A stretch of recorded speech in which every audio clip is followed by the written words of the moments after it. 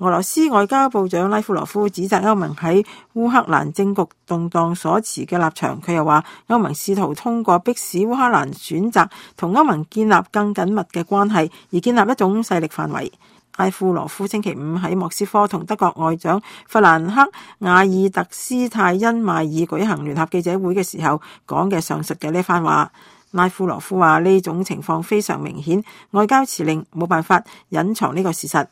斯泰因邁爾似乎同意拉夫羅夫嘅話，佢話烏克蘭唔應該被當作地緣政治嘅一盤棋，佢又話必須允許烏克蘭自己揾到政治解決國內危機嘅途徑。歐盟星期一呼籲喺烏克蘭組成新政府，然後舉行自由公正嘅總統選舉。歐盟並冇呼籲對烏克蘭實施制裁。路障仍然封堵住基輔市中心，抗議者同政府之間嘅對峙進入第3個星期。反政府抗議者要求總統亞魯科維奇下台，亞魯科維奇退出同歐盟簽署貿易協議，轉而同俄羅斯簽約，引發咗去年嘅抗議活動。